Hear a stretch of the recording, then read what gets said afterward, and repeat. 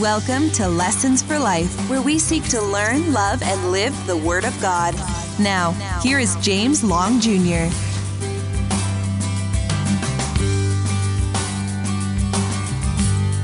Can you turn in your Bibles with me to the book of Psalms, Psalm 51. Psalm 51. I don't know about you, but have you ever found yourself so blown away by a particular sin in your life, something that you've done that you can't imagine can be forgiven, something that you've done that you wouldn't want anyone else to know, you hope that it doesn't get found out? Just in the last year, two pastors that I would listen to, I would download their sermons. One of them fell in such a way that terrible fall, his whole church kind of just crumbled afterwards, which does tell you maybe a little bit about where the church's foundation was. Another one recently fell morally in sexual sin. And the thing about it, as you are watching and hearing about these men who have fallen in such a way, is that it has a ripple effect. We think that sin doesn't just impact us. We think it just impacts us, but it doesn't. Sin has this ripple effect, and it affects other people. And the first pastor, I told you that his whole congregation pretty much scattered. As this leader was broken down, everyone else scattered. In the second case, the church is now having to deal with the public issues. And it was right there. If you Google these guys' names, you would see it. Right there, Washington Post or whatever on Google. And the sad reality is this, that we live in a fallen world, and that Satan is looking to destroy churches. Satan is looking to destroy witness. Our flesh is active today. Our flesh is active every single day. And sin can be rampant unless we do something about it. I want you to consider as well this, that maybe as you sit here and as we read Psalm 51, and you're probably familiar with the fact that Psalm 51 is written by a murderer and an adulterer, you may be sitting here this morning saying that Psalm 51 has nothing to do with me, right? Because I've never murdered anyone, I've never committed adultery. And that would be wrong for you to assume that this psalm is not there for you. This psalm is about us. This psalm is about those pastors who have fallen morally. That psalm is not only about David, it is about us. It's not only about thousands of years ago, it's about today. It is for the person today that sits here who believes that because of sin that you've done, there is great shame in your life or fear or guilt. Maybe you sit here today wondering if God could ever forgive you for what you've done. Could you ever be free for what you've done? I can't imagine to fall morally and have it on Google for everybody in the world to see, but David had it on Google of his day. His sin is so apparent that we are still talking about it thousands of years later. But we're talking about a David who didn't stay in the fall, but rose out of that fall. And that should be hope and help and freedom and forgiveness for all of us. So as we look to this psalm today, I pray that if you are struggling today with shame, if you are struggling today with guilt, if you are struggling today with fear, if you believe that it is possible that God can't possibly forgive you for what you've done, I hope you can hear hope and healing today. I hope you can hear that your sin can be pardoned and that you can be pure, that there is forgiveness and there is freedom there for you today if you turn to the God that David turned to, the God of our salvation. Would you read here with me? Have mercy on me, O God, according to your steadfast love, according to your abundant mercy, blot out my transgression. Wash me thoroughly from my iniquity and cleanse me from my sin. For my transgressions and my sins are ever before me. Against you and you only have I sinned and done what is evil in your sight, so that you may be justified in your words and blameless in your judgment. Behold, I was brought forth in iniquity, and in sin did my mother conceive me. Behold, you desire truth in my inward being. You teach me wisdom in the secret heart. Purge me with hyssop, and I shall be clean. Wash me, and I shall be whiter than snow. Let me hear joy and gladness. Let the bones that you have broken rejoice. Hide your face from my sin, and blot out all my iniquities. It's interesting that David begins this psalm, and you're probably familiar with David, right? David is this interesting character because David, we know of his great heights, and we know of the depths of David, right? The heights, David was the David who was there before Goliath. He was that young boy who put on that armor that was too big for him, and he stood in front of this giant Goliath when Israel's army was fearful and moving away from him. That was David who stood there in faith and in confidence and said, I stand in faith and I'm going to stand against this enemy. That's the David that we remember. This is the David who became the second king in Israel. After Saul fell, David was the one who was claimed to be the man after God's own heart. This is the David that we know his heights. But then we know the David of his depths. The David that should have been at war with his soldiers but wasn't. The David that was not taking care of his group and his family. The David who was out there seeing a woman bathing, and instead of diverting his eyes from her, he continued to look on her in lust. This is the same David that continued to look on her in lust and then bring his servants in and say, who is that woman? The servants say, this is Uriah's wife. You know, they're trying to give him a hint. David, this is not your wife. But that wasn't enough. David said, get her for me. And he brings this woman into his home. He brings this woman into his bed, and he has relations with her, which he should not have done. And as David, thinking that he could have gotten away with it, he impregnates this woman. And now he thinks he can hide his sin. He can figure out a way to get around his sin. You know the story, because David then brings her husband back from the battlefield. He says, go home to be with your wife, because maybe we can claim that this baby is your baby. In essence, that's his plan. And you could see that Uriah, you know the story, Uriah was a faithful man. He says, if my men are in battle, I'm not going to go home to my bed and my wife. And then David, figuring out, I can't make this guy do what I want.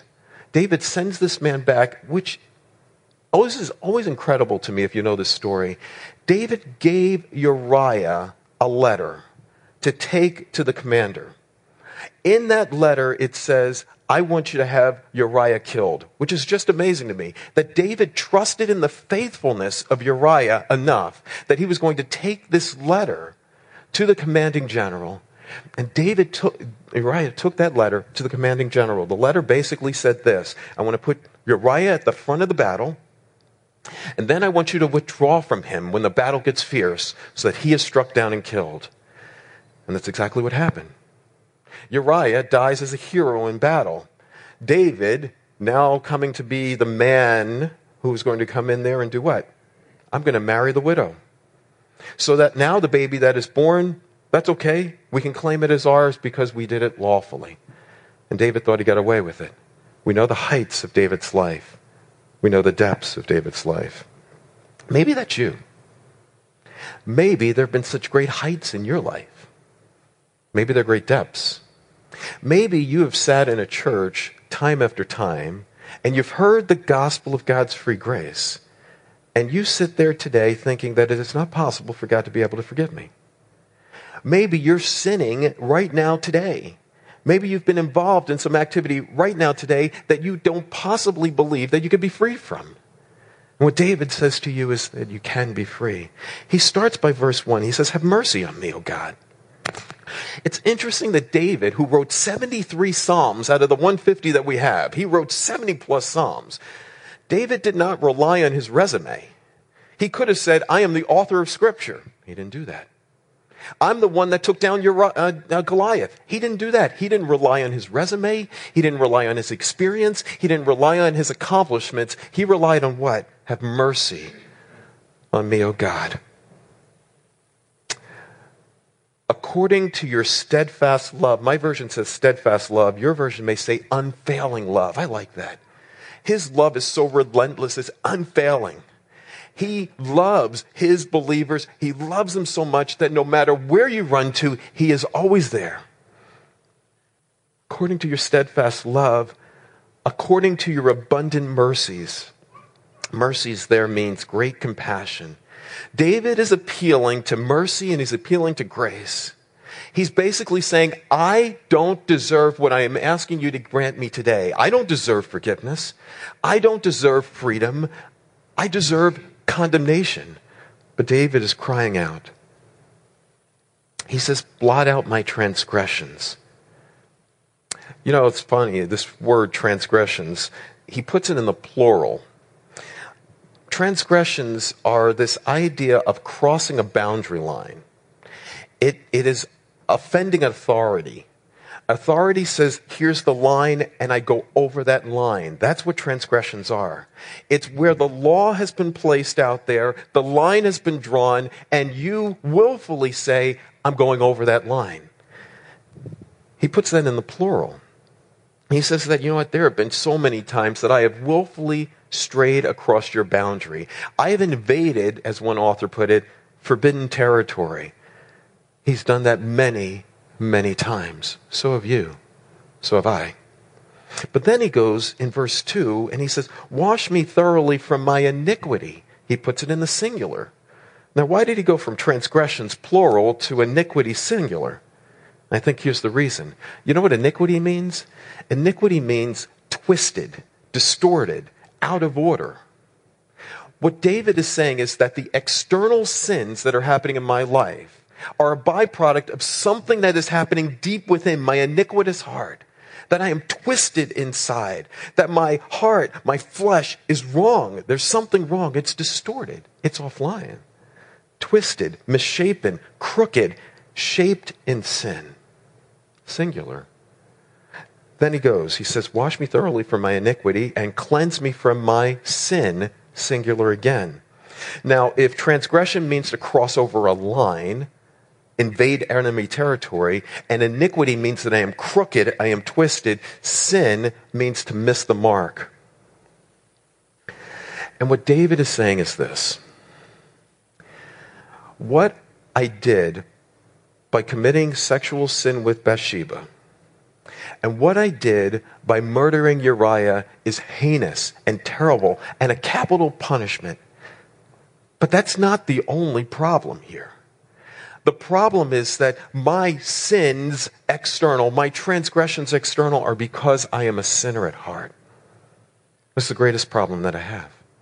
That I have a flesh that is bent away from God. And what we tend to do as human beings is that we want to kind of look good on the outside, right? We want to fix ourselves up. And so what we do is we fix the transgressions, the outside acts, but we fail to recognize that unless there is change internally, there's not going to be no real change in your life. So you could fix yourself up externally. You could stop the words. You can change the external actions. But David recognized that was not enough. I did this heinous act externally because there is something heinous that is internally happening with me. David, very honestly, could have blamed. He could have said, you know what? She had no right to be sitting out there butt naked in front of me. It's her fault. God, actually, it's your fault because she is gorgeous and you created her gorgeous and you put her in my eyesight. He could have done that. He didn't do that. He says in verse 3, for I know my transgressions and my sins are ever before me. You know, sin is incredible. Sin is this thing that we don't like to talk about, but the reality is this: sin destroys. And David sees that sin destroys several things. The first thing he sees is that it plagues his mind. He says here in verse 3, I know my transgressions. As you sit here today, for some of you,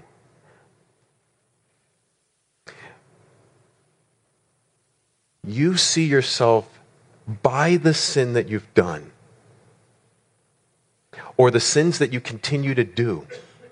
You label yourself a whatever. an adulterer, a murderer, an addict, a thief, a whatever. You label yourself that way and you see your transgressions. Some of you have done such a heinous sin that you can't get it out of your mind. It's just right there. And every day I wake up and I see that act that I did and I don't know why I did it. And that was what David was struggling with. He says, I know my sin. The sin is plaguing me. It's plaguing my mind. It's not just an intellectual idea that I've committed this sin. It is just tormenting me. It's ever before me. I can't seem to run away from it. I can't seem to get away from the shame or the guilt. I can't seem to shake it. Have you ever felt that way? I know I have. For humanity, what we tend to do with our shame is we tend to cover it up. Shame is this idea of being exposed. 3 of the results of the garden fall was that after Adam and Eve sinned, they felt shame, fear, and guilt. You've heard me say that before. Those are 3 elements that I see in the counseling office every day. Shame means that I've been exposed. I'm standing here and you get to gawk at my sin. And I'm afraid that you're going to reject me. I can't imagine that you would ever accept me after you knew what I've done. Fear is the second thing that came out of the garden fall. We're afraid of judgment. We feel no power. We are afraid that we're not going to be loved. So what we do is we run and hide. That's what we tend to do with our sin. And then there's a third thing that comes out of the garden fall is guilt. I feel guilt, and what do? We tend to blame one another. So most of us, when we sin, and you could see it if you watch, in fact, the one pastor, what surprised me was that he was allowed to speak after his fall, and he got up and he spoke, and he basically talked about all the bad things that other people had done to him. It's no wonder his church fell apart. Because there was something that was missing. He was missing verse 4, which we'll get to in a moment. He was missing that sin was ultimately against God. He saw the sin as ultimately against himself. And that's what we do. Because in our shame, what do? We try to cover up our sin. In our fear, we tend to run and hide. In our guilt, we tend to blame somebody else, the circumstances, my heredity, my past. And God is saying to you, through David, that sin will plague you. But sin is not only plaguing your mind. Second, sin is against God ultimately. It's an attack on God. It says in verse 4, against you, you only have I sinned and done what is evil in your sight. Now, I don't know about you, but I just listed out all the sins that David had committed. He committed sin by looking lustfully at Bathsheba. He implicated his servants in it. He killed Uriah. He implicated his army in his murder. He sinned against a ton of people. So how can David say that against you and only you have I sinned? Well, here's the reason, I think. I commit a crime against you. I could treat you wrongly. But sin, the Bible defines as breaking God's law. Sin is ultimately vertical. God is the one that is the author of law. He is the standard bearer. So that when I go over that line, I am failing God first and foremost. And I think that's the reason why so many people continue to be plagued with shame, fear, and guilt, is because they try to deal with it horizontally, not vertically. David clearly committed crimes against humanity, but he sinned against God. And in sinning against God, he attacked the very character of God. And what he realized was this. When he was doing his sin with Bathsheba, he wasn't even thinking about God. Just like you and I. When we sin, we don't think about God at that moment in time. We're thinking about what I want. David was looking for what he wanted at that moment in time. But then he started to think, now, God saw what I did. You remember that shame element of being exposed? I am now being exposed before God. God has seen everything that I've done, every word that I spoke, every action that I did, even the attitude of my heart. God saw it all. And it's evil. And he says here that God is justified in his words and blameless in his judgment. Sin plagues the mind. Sin is attack against God, but sin deserves judgment. I think the other reason, as I sit and counsel with people at times, we live in a society today, and it's sad to say that maybe my profession has helped to bear this out, that I don't even want to put we in there. The profession at times will give people the impression that their past gives them a reason for the sins that they do today. That because you were hurt in the past, that justifies what you do. It doesn't. And so what David is getting at here is this: God, if I were standing in your court today and the sentence was laid out, if you said condemned, you're just. I don't deserve heaven. I don't deserve your mercy. I don't deserve your forgiveness. I don't deserve freedom. I don't deserve it. In Romans, Paul talks about the fact that every mouth will be stopped. That when humanity stands before God, there's no excuses. We got nothing. David says, I have nothing to bring before you. Nothing in my hands I bring. Simply to your grace I cling. Verse 5, he tells us about the source of sin. He says that the source of sin comes from here. He says, behold, I was brought forth in iniquity, and in sin did my mother conceive me. There's been a lot of debate about what he meant here. Did it mean that his mother had done some terrible act, sinful act, and that's why he was born? No, that's not what he's talking about. What he is saying is this. He is saying, not only was I sinful at the time of my birth, I had a nature of sin in my life even at my conception. That at his very conception, the nature of sin was there in his life, and he was guilty. And he says that I came into this world in iniquity, that singular sin, that bent principle we were talking about before. And in sin did my mother conceive me. It was not in the act of conception, but it was in the result of the conception. I am a sinner. Here's the truth.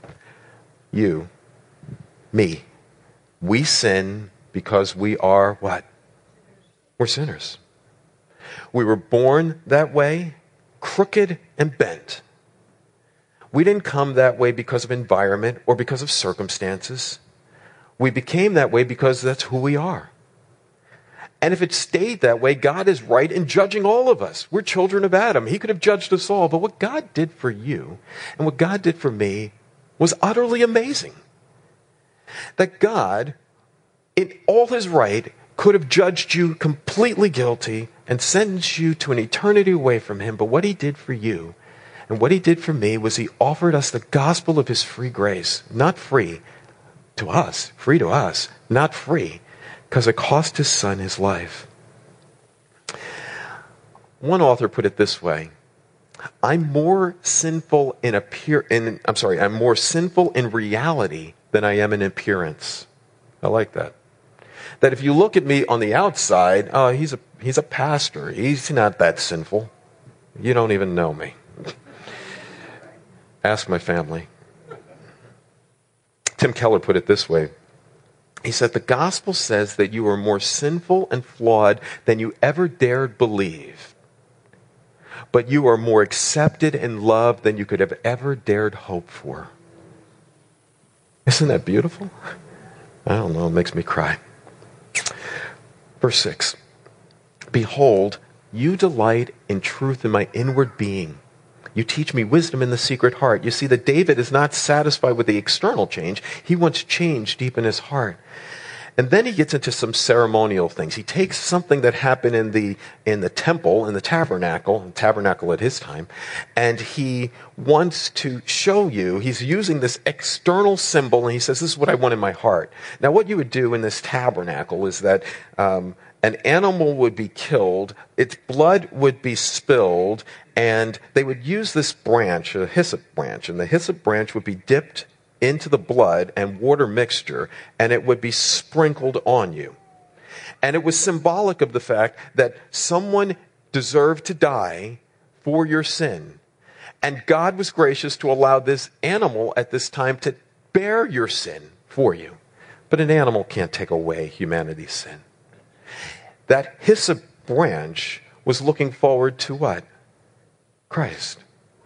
That Jesus Christ, as he hung on a bloody cross, was willing to take your guilt, your shame, as he was exposed naked on that cross, your guilt as he was condemned wrongly by others, but God placed your guilt upon him, and the fear, he took that all upon himself for you and for me, if you trust in him.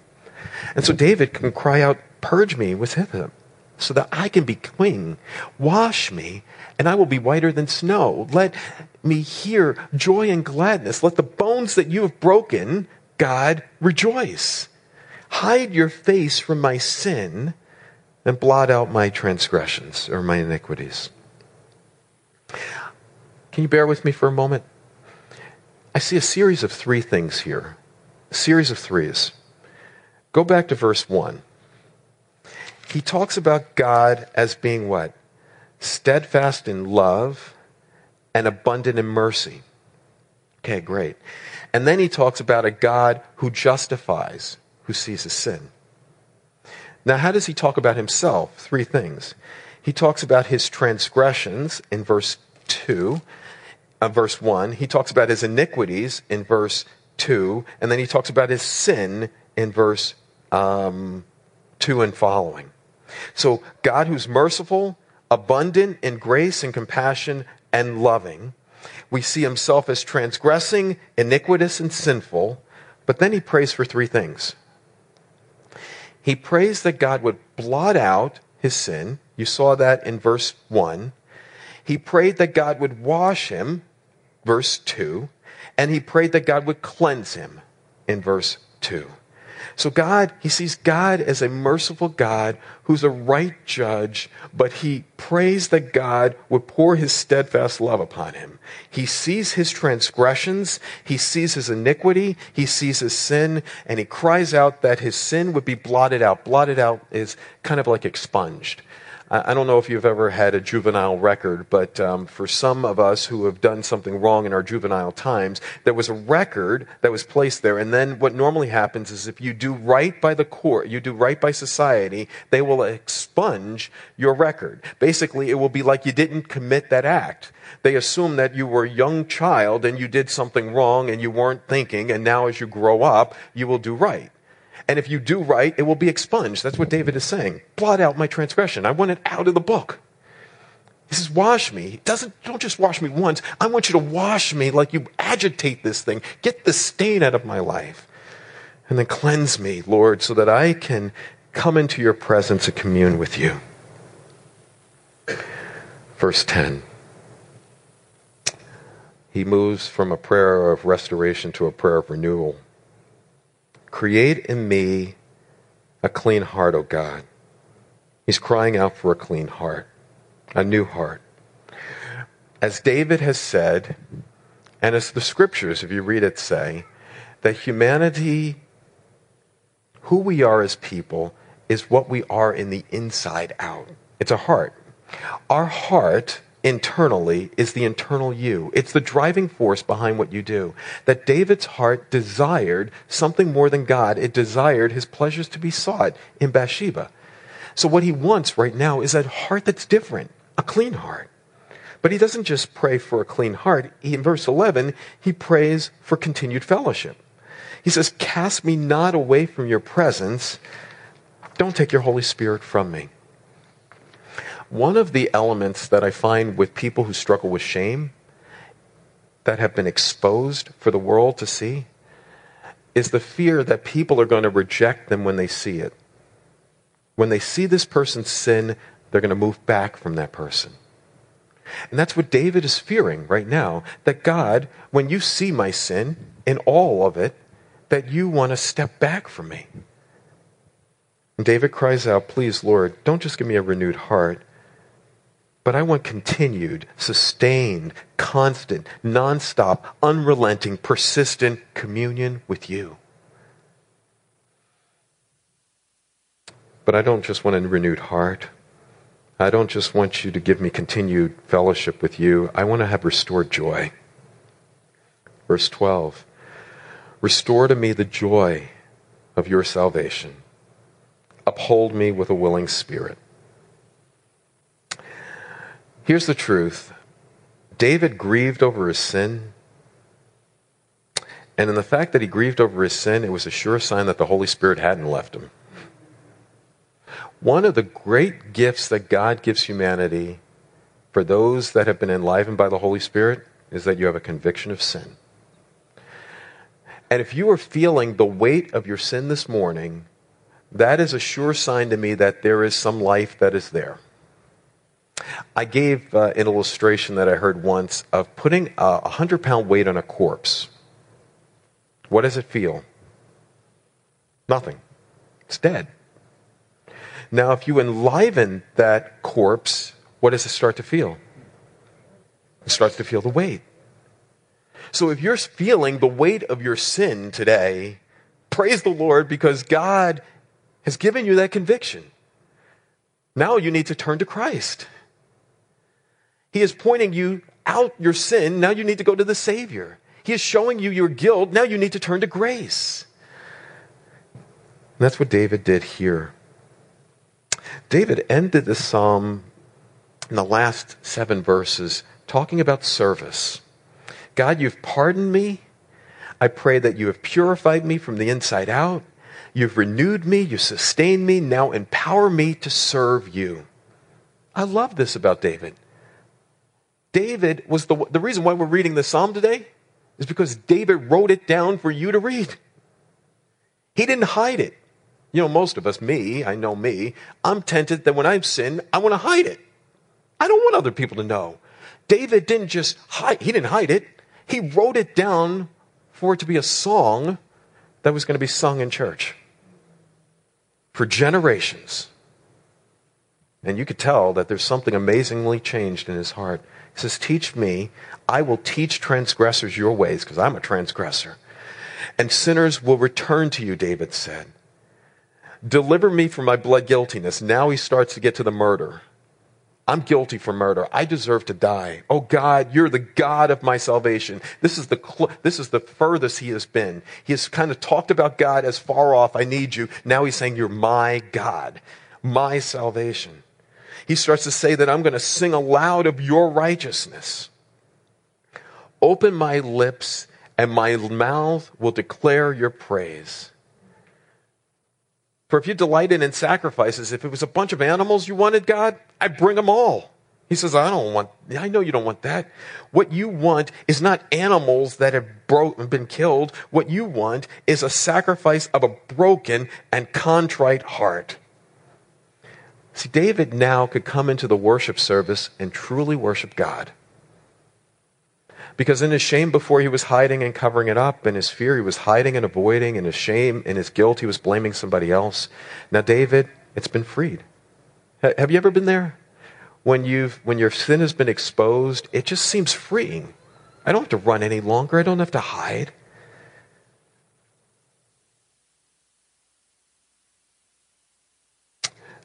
We cannot, by shame or contrition or remorse or regret or for sorrow, bring back the dead that we've killed.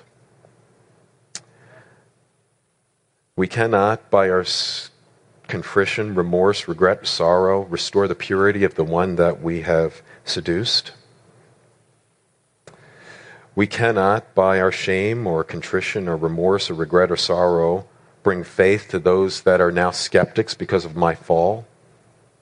But what we can do, this author said, so we can restrain others from sin.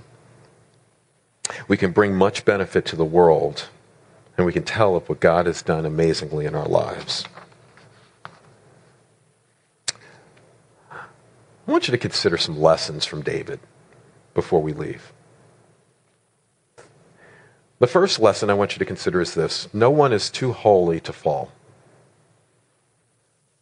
These 2 pastors that I listened to, I would download the podcast of their sermons, and in a moment's act, their ministry is gone. But I can tell you it wasn't just a momentary act. It was an iniquitous heart that led to these momentary acts. But their ministry is gone, at least for today. No one is too holy to fall. The second lesson I want you to consider is this. Do you have somebody in your life that holds you accountable? Do you have somebody in your life that will call you out when you sin? That will stick their finger in your face and say, "You're the one," as Nathan had? And how do you respond to the person that sticks their finger in your face and saying, "You're the one that sinned"? Do you try to cover it up in shame? Do you try to run and hide in fear? Do you try to blame in guilt? Or, as David did, in humility, "I'm the man"? No one is too holy not to fall. Are you humble when people reprove you? David also teaches us that there's horror to sin. It seems pretty horrendous to sleep with someone else's wife, and it's pretty horrendous to murder, but David recognized that the horror of sin is that sin impacts his mind, it attacks his relationship with God, and it's a byproduct of what's going on in his life and heart. That's true for all of us here in this room. David tells us also that we need to make confession and repentance, maybe even publicly. In James, it says, "Confess your sins to one another that you may be healed." Do you actually talk to someone and share with them the fact that you have sinned and done wrong? But this is the one lesson that I want you to hear. There is no sin too great that God can't forgive. There is no sin too great that God cannot pardon. There is no filth so deep that God cannot bring purity. There is no sin too great that he cannot forgive. There is no enslavement too great that he cannot free. We have a God who is greater than all our sin. Would you give me one moment? I had this hymn, these two hymns going through my head this week. I just want to read the hymns to you, and then we'll close. I love this one. This one I probably wanted at my funeral. Man of Sorrow, what a name. For the Son of God who came, ruined sinners to reclaim. Hallelujah. What a Savior. Bearing shame and scoffing rude, in my place condemned he, Christ, stood. He sealed my pardon with his blood. Hallelujah. What a Savior. Guilty, vile, and helpless we. Spotless Lamb of God is he. Full atonement can it be. Hallelujah. What a Savior. Lifted up was he to die. It is finished was his cry. Now in heaven he's exalted high. Hallelujah. What a Savior. When he comes, O glorious King, all is ransomed home to bring. Then anew a song we will sing. Hallelujah. What a Savior. This is the other one I love. Marvelous grace of our loving Lord. Grace that exceeds our sin and our guilt. Yonder on Calvary's mount had poured.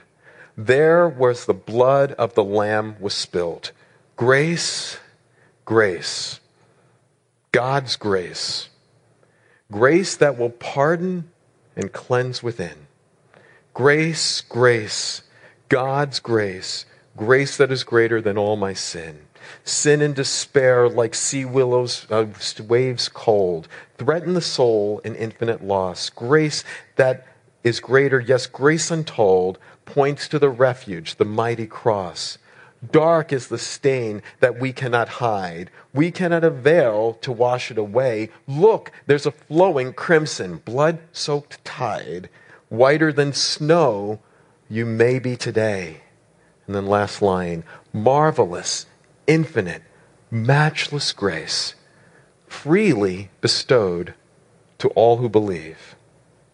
You who are longing to see his face, will you this moment his grace receive? Grace, grace. God's grace. Grace that will pardon and cleanse within. Grace, grace. God's grace.